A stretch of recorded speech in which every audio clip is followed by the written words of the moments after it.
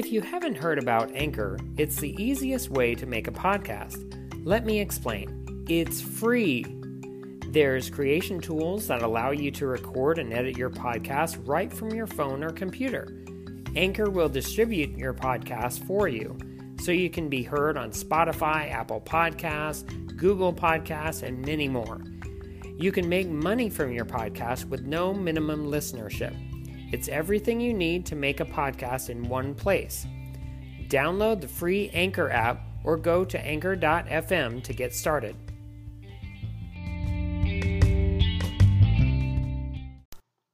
I am Randy Andrews, and welcome to a special episode.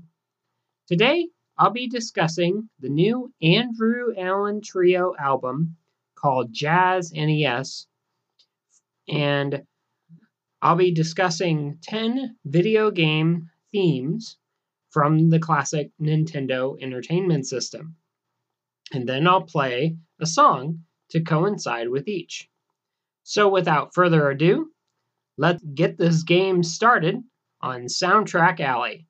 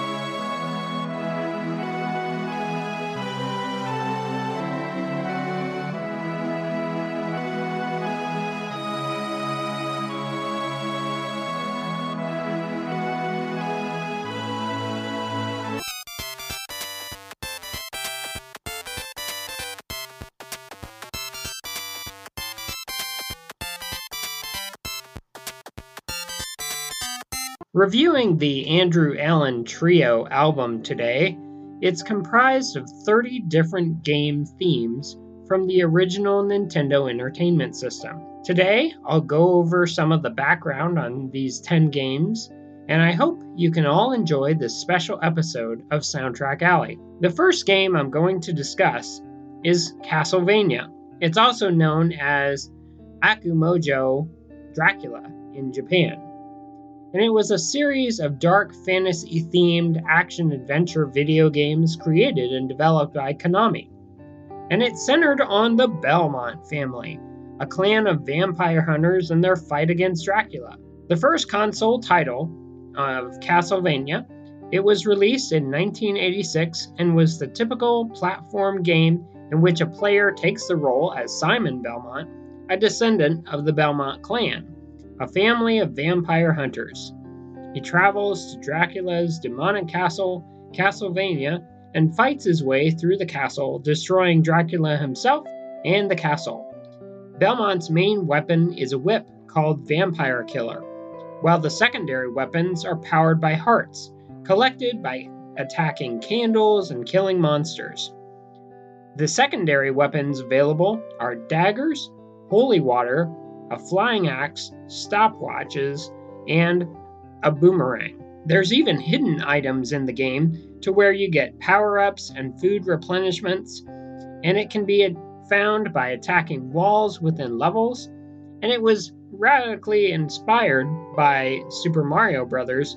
With countless hidden items across the game's levels. The earliest games borrowed from source materials from motifs of iconic horror cinema, such as monsters from the Universal Horror and Hammer era of films, such as werewolves, Frankenstein's monster, the Mummy, the Grim Reaper, and even Count Dracula himself. Most of the Castlevania video game franchise has been about the vampire hunting family, and almost every 100 years the Dracula is resurrected and generally the Belmonts must defeat him. Though most games in the series involved the Belmonts or their descendants, some protagonists, such as Soma Cruz, Bram Stoker's novel Dracula. The novel is included in the official timeline of the series, with Castlevania Bloodlines taking place shortly afterwards.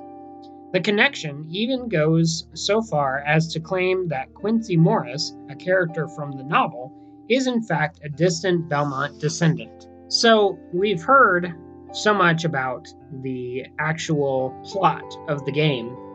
Now, let's get into the actual music, because with the Andrew Allen Trio, they take the classic theme and turn it into jazz. So let's hear that now.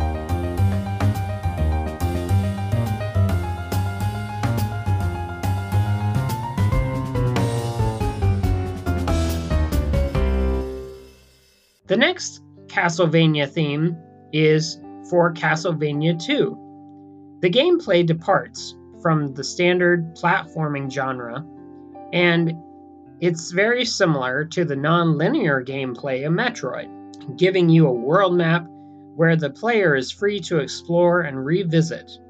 And so Simon can talk with townspeople who will offer him clues or even lies about certain things.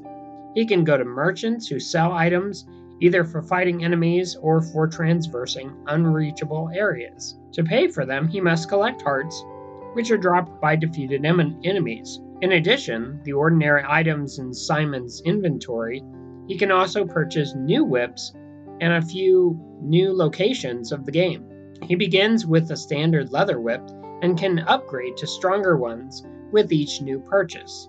Simon's Quest introduces an experience rating system, also found in many role-playing games, and which increases by collecting hearts. And so the period of time in Simon's Quest cycles between daytime and nightfall, which has a prominent effect on the game and Simon's encounters. During the day, the enemies outside of towns in the game are weaker. At nighttime, they gain strength and inflict more damage to Simon's life points, though when defeated, they drop more hearts. So despite the departure from the previous games, there are elements from it that have remained, such as the magic weapons, which include the secondary weapons to Simon's whip. Each of them have different uses, and so, like most games in the series, some of these require the usage of hearts. So it builds as the game progresses. So the object is, of course, to travel to the 5 mansions to find the body parts of Dracula's corpse, and an item count known as the Magic Cross. The body count parts can be utilized to support Simon in the game. For example, Dracula's rib can be used as a shield to block any projectile attacks fired from an enemy. Finding all of the required items will allow Simon to clear the blockade in front of Dracula's castle to fight the last boss. After the player defeats Dracula, there are 3 possible endings. And so, with this game, the soundtrack that was created for the game was actually used in an arcade version called Haunted Castle. And apparently, the actual soundtrack was given a lot of praise for it being the longest soundtrack out of these classic games from the Nintendo Entertainment System. So now, I'd like to play the Castlevania 2 theme.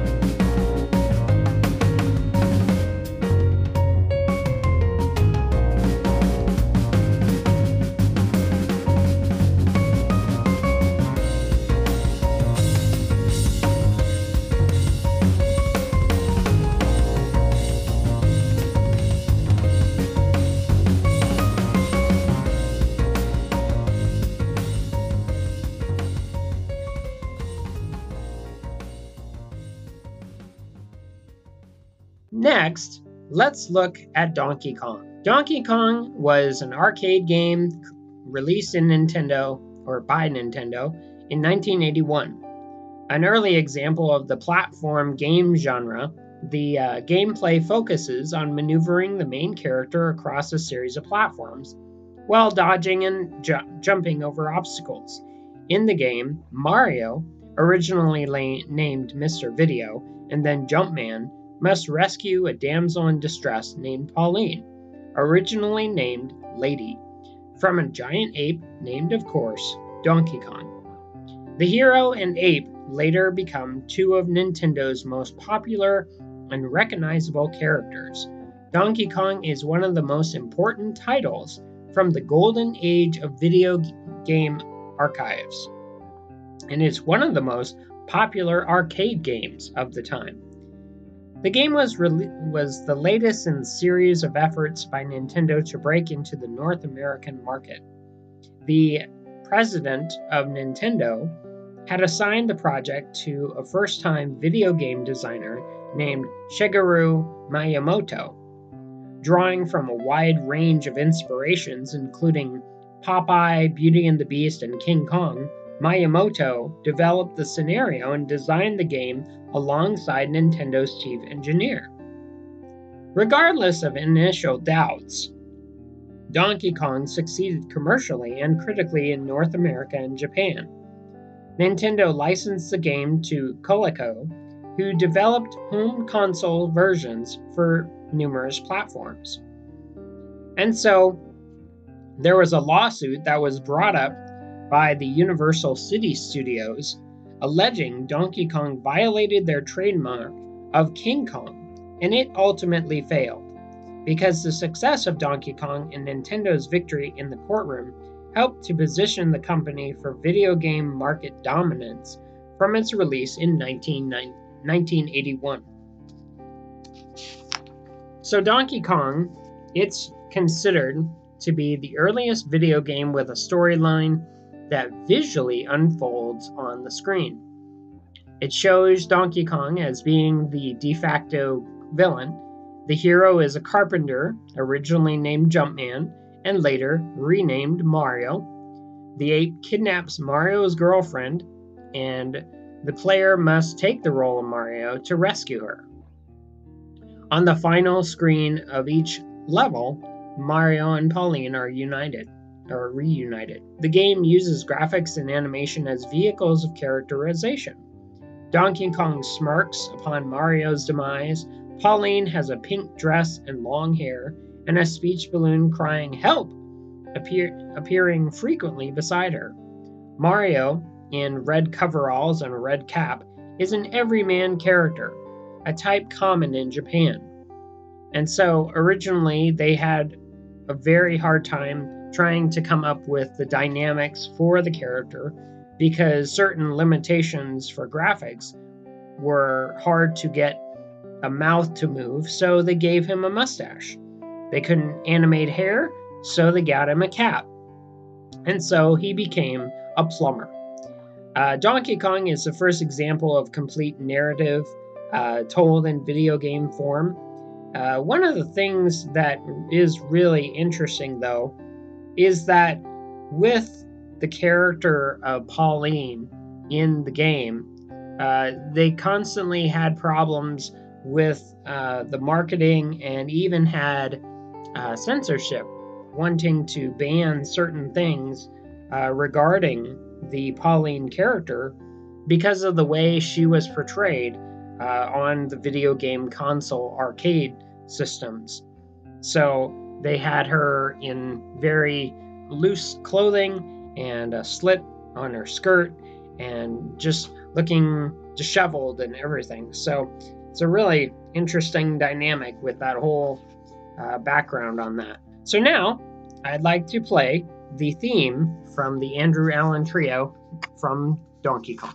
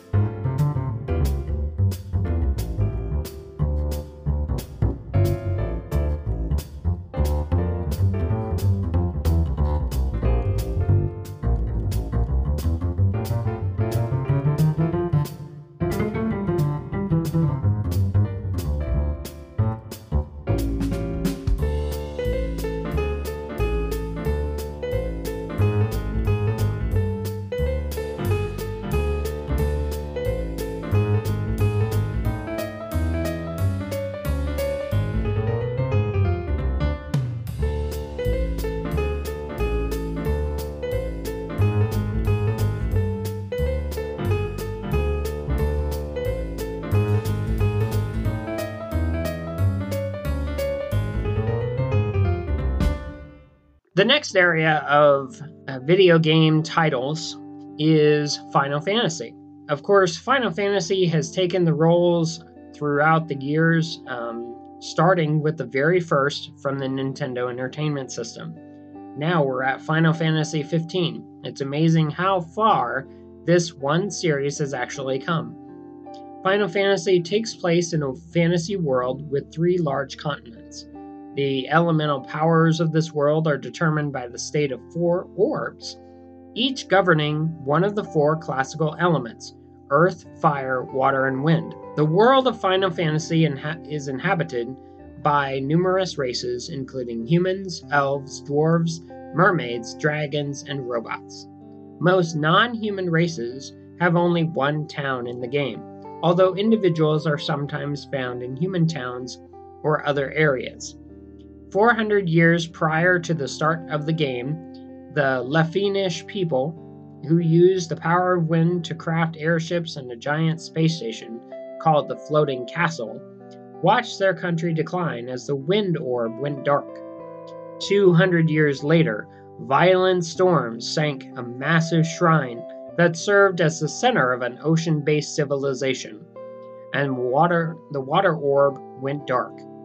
The earth orb and the fire orb followed, plaguing the earth with raging wildfires and devastating the agricultural town of Melmond as the plains and vegetation decayed. Sometime later, the sage Lucan tells of a prophecy that 4 light warriors will come to save the world in a time of darkness. Final Fantasy has 4 basic game modes: an overworld map, town and dungeon maps, a battle screen, and a menu screen. The overworld map is a scaled-down version of the game's fictional world, where the player uses to direct characters to various locations. The primary means of travel across the overworld is by foot, but a canoe or ship and other means of travel are sometimes acquired. The game's plot develops as the player progresses through the towns and dungeons. Some town citizens offer helpful information, while others own shops and sell items or equipment. The dungeons appear in areas that include forest, caves, mountains, swamps, underwater caverns, and even buildings. The game's menu screen allows the player to keep track of their experience points and levels, to choose which equipment their characters wield. Now I have to say that the combination of combat and fighting style and even the role-playing element of the original Final Fantasy game is much to be desired. Some may feel very warm and fuzzy when thinking about the actual original game. But when you look back on it, when you look at areas of YouTube and see video from this original game, it's hard to really appreciate it for what it actually was. But in all reality, there was a lot of complex programming involved with the actual game. There's different character classes, there's fighters, thieves, black belts, red mages, white mages, black mages.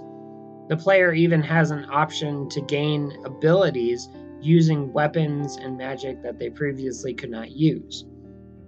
So there's a wide range of different weapons and armor that one can buy and then arm themselves and change pretty much their character to become better. Magic is a common ability in the game, and several characters use it. So these are just some of the things about the facts regarding Final Fantasy that were popular at the time. And so now I'd like to play the Final Fantasy theme.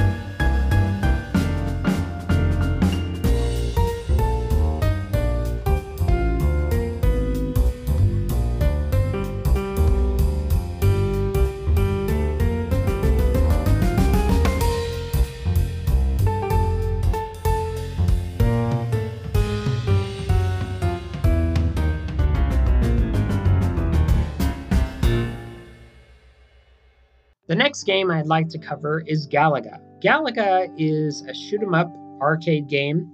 It even had a sequel. Well, it's actually a sequel to 1979's Galaxian.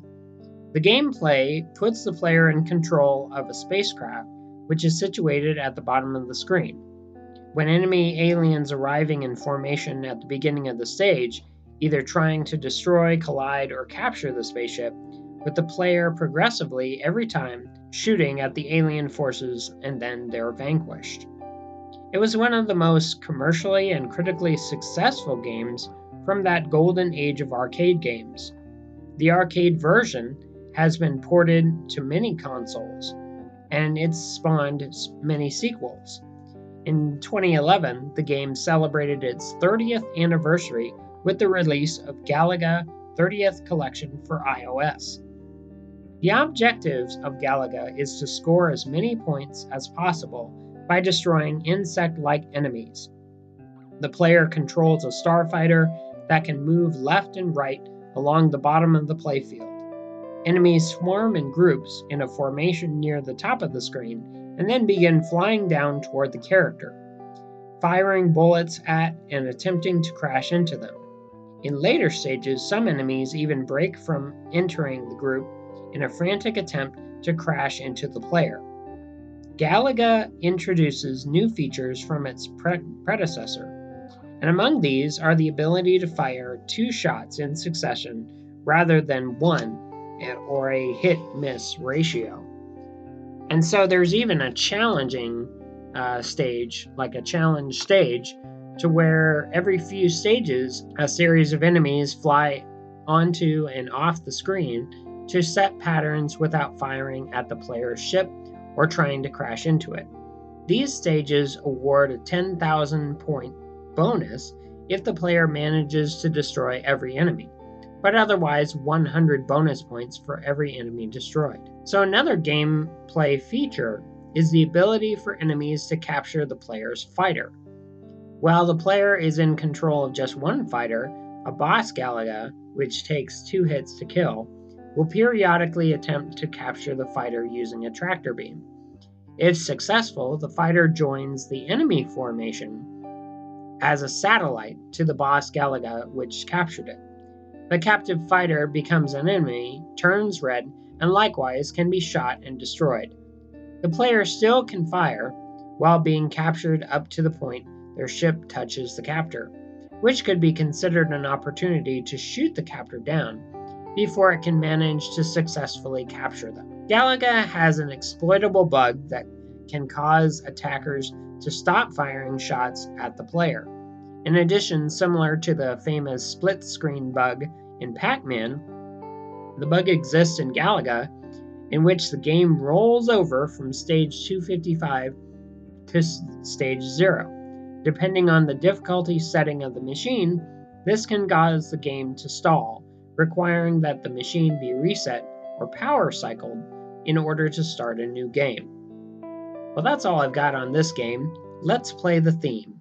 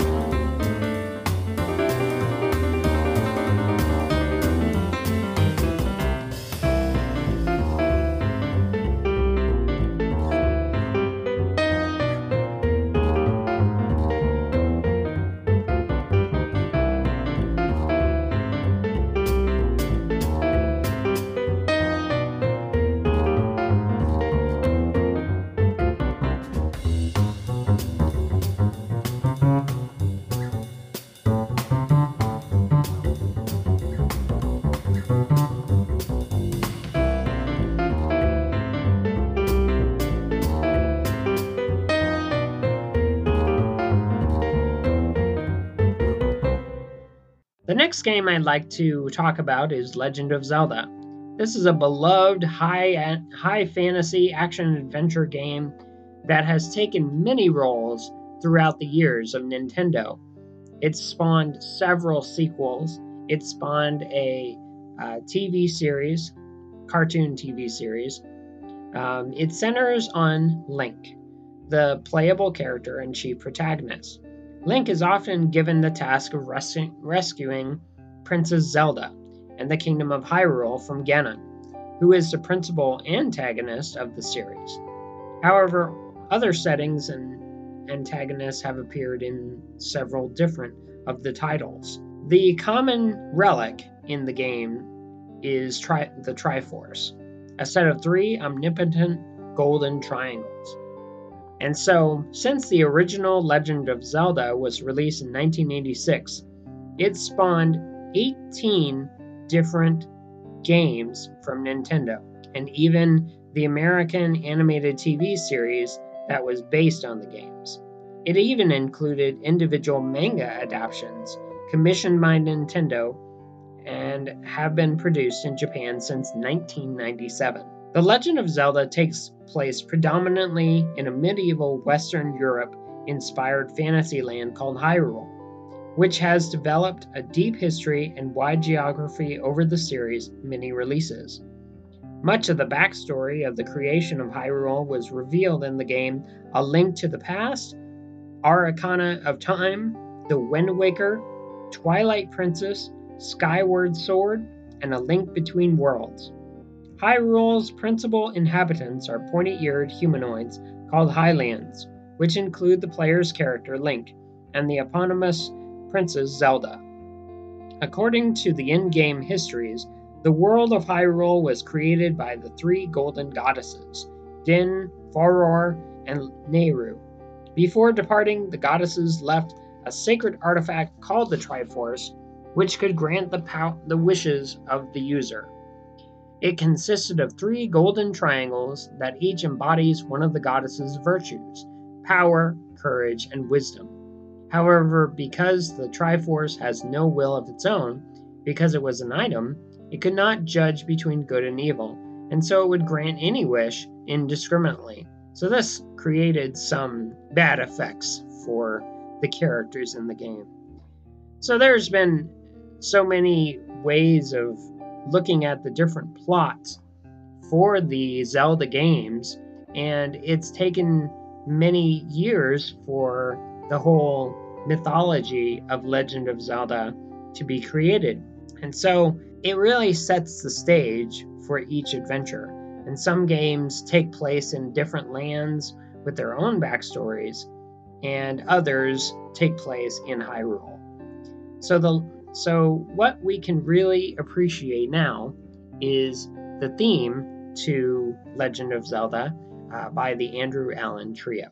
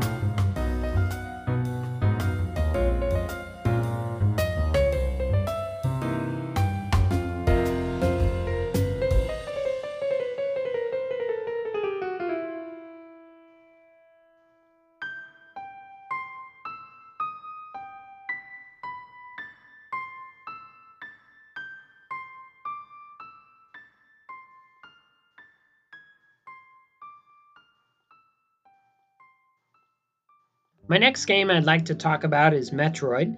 It's an action-adventure game, and there's been, again, several sequels that have been spawned. It came out in August 1986, and it's set on the planet Zebes, and the story follows Samus Aran as she attempts to retrieve the parasitic Metroid organisms that were stolen by space pirates, who plan to replicate the Metroids by exposing them to beta rays, and then use them as biological weapons to destroy Samus and all who oppose them. The game's style, focusing on exploration and the search for power-ups that are used to reach previously inaccessible areas, influence other video games as well. Its varied endings for fast completion times made it a popular game for speedrunning. Metroid was lauded for being one of the first video games to feature a female protagonist, though the player must complete the game in under 5 hours for this to be revealed. And so even the English language instruction manual even uses he to refer to the protagonist, just to keep it secret. Metroid, it's the action game. The gameplay shows that Samus, she travels through the planet's caverns and hunts space pirates. She begins with a weak power beam as her only weapon and only abilities to enhance her armor and weaponry. And this allows her to enter different areas that were previously inaccessible. Among the power-ups that are included are the Morph Ball, which allows Samus to curl into a ball to roll into tunnels, the Bomb, which can be used in ball form and can open hidden wall doors, and the Screw Attack as a somersault move to destroy enemies. So there's many other iterations for this game, but mostly I'd like to show you the theme from Metroid.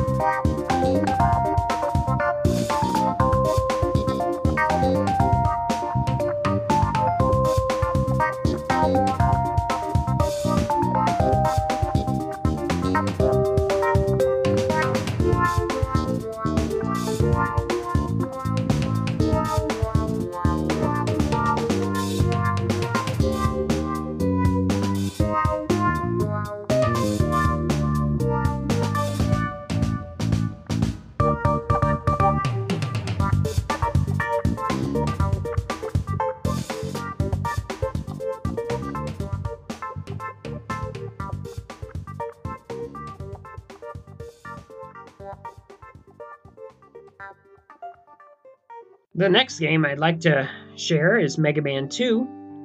It came out in 1988, and it shares with Mega Man the hero against the evil Dr. Wily and his rogue robots. It's interesting with this series that when you look at the title screen and you select which villain you're going up against, you have to make sure that you're going up against the correct villain. Otherwise, you may not have the correct weapon for the next villain. With more than 1.5 million copies sold, the game is the best-selling Mega Man title. Critics praised it, its audio, visuals, and gameplay as an improvement over the first game. Many publications rank Mega Man 2 as the best title of the series, and as one of the greatest video games of all time. The game has been re-released on several consoles and mobile phones. It takes place after the original Mega Man, and it shows that it's during the 21st century. The year 2004 is seen in the opening shot on the PlayStation 2 15th Anniversary Collection. Dr. Wily is the main antagonist. He builds a new fortress, an army of robotic henchmen, led by 8 new robot masters of his design: Metal Man, Air Man, Bubble Man, Quick Man, Crash Man, Flash Man, Heat Man, and Wood Man.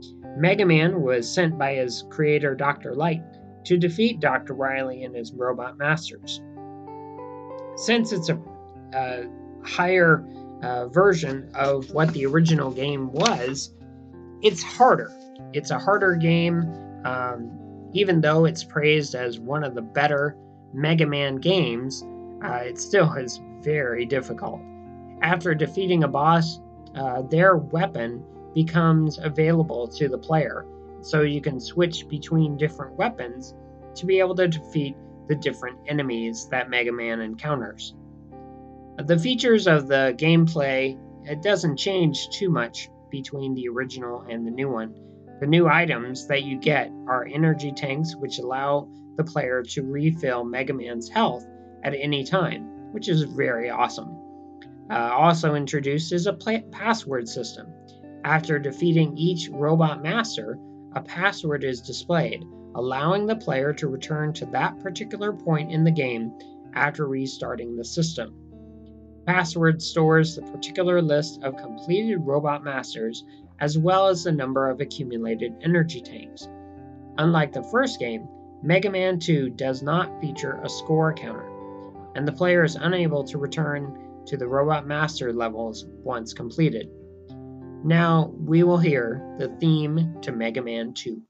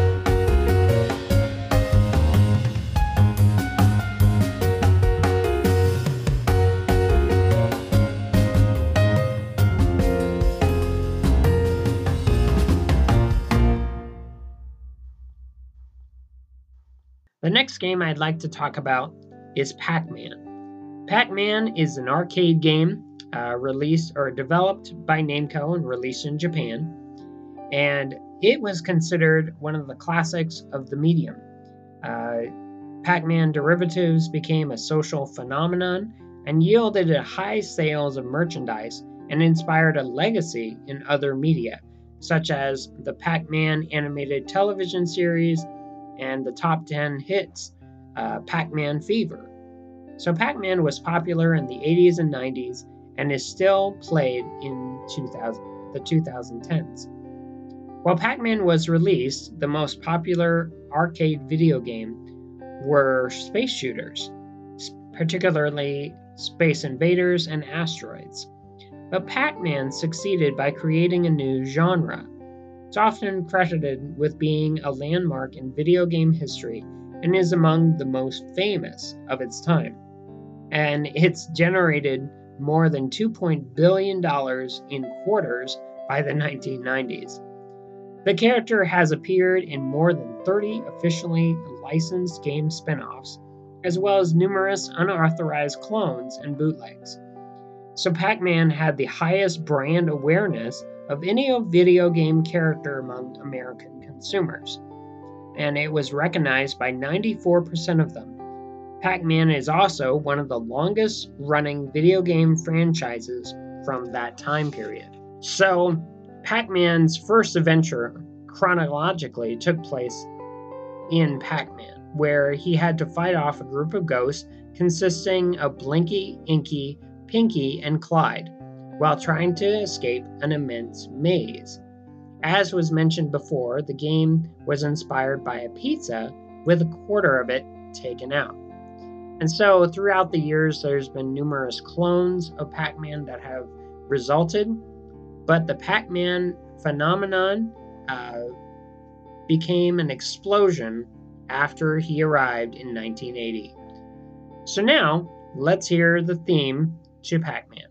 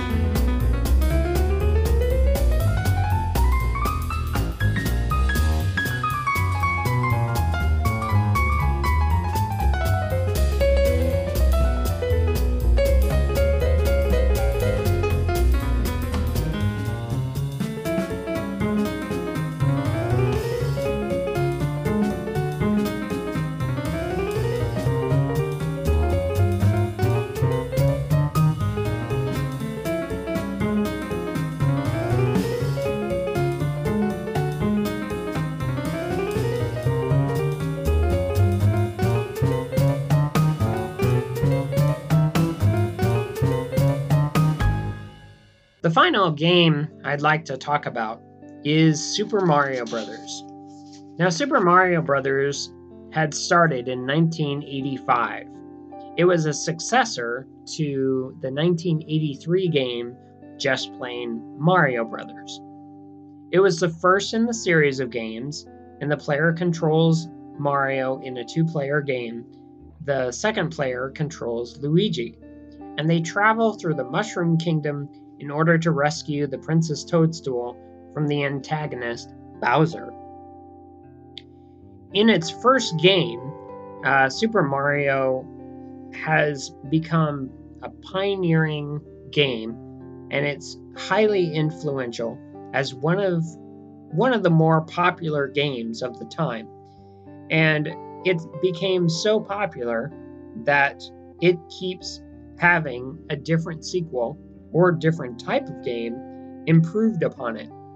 And the main character, being a plumber, has just exploded into a worldwide phenomenon, even with the Nintendo Wii and even the Nintendo DS, and then now upcoming with the Nintendo Switch. So Mario's success led to the development of many successors, and it resulted in Super Mario 2, Super Mario 3, even a Mario RPG game for the Super Nintendo. So also, there was a 1986 anime film, the Super Mario Brothers: The Great Mission to Rescue Princess Peach. The animated series, the Super Mario Brothers Super Show, a live-action film back in 1993 with Bob Hoskins and John Leguizamo. I can't talk that. As Mario and Luigi. And at one point, the United States Supreme Court case Brown versus Entertainment Merchants Association, the Electronic Frontier Foundation, submitted a voluntary brief citing social research that declared Super Mario Brothers to be a violent video game. It was compared to Mighty Mouse and Roadrunner, cartoons that depict a similar form of violence with little negative reaction to the public. Of course, it didn't last because they continued to make many of its games. So it's been a really interesting episode this time. I'd like to thank you for tuning in. This has been a review episode of a very specific album, and I had the pleasure of being able to get a free copy of it. I hope that Andrew Allen enjoys this review of his amazing album.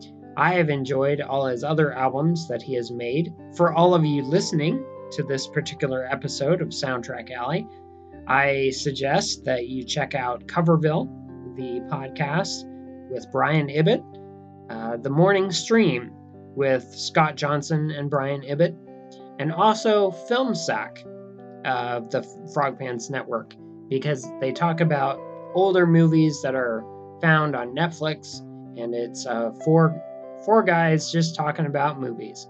It's a lot of fun. They are responsible for the further extension of Andrew Allen's work, and he's really an amazing composer of jazz music for nerd culture.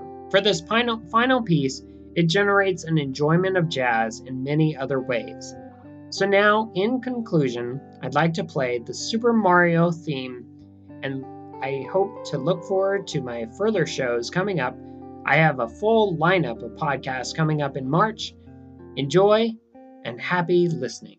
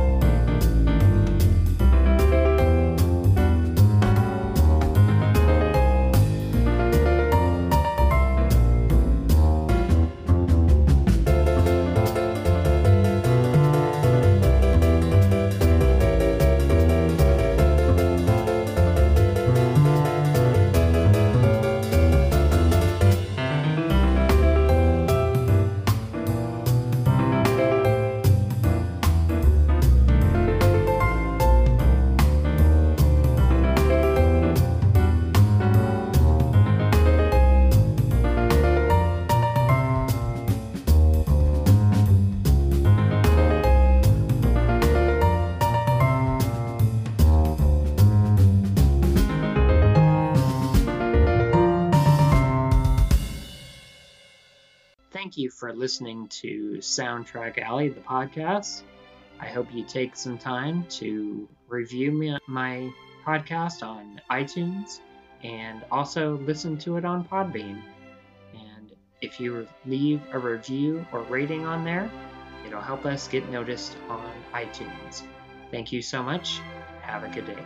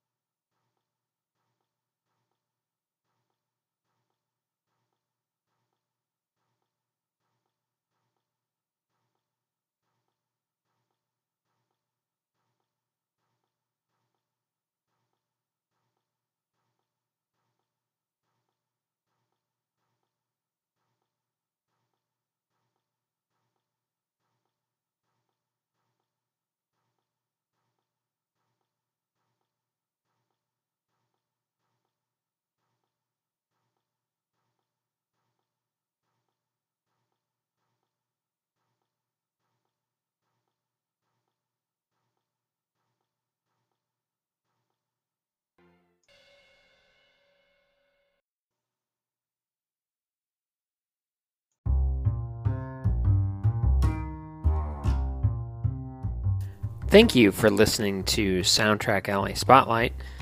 If you are on Apple Podcasts, please rate and review the show.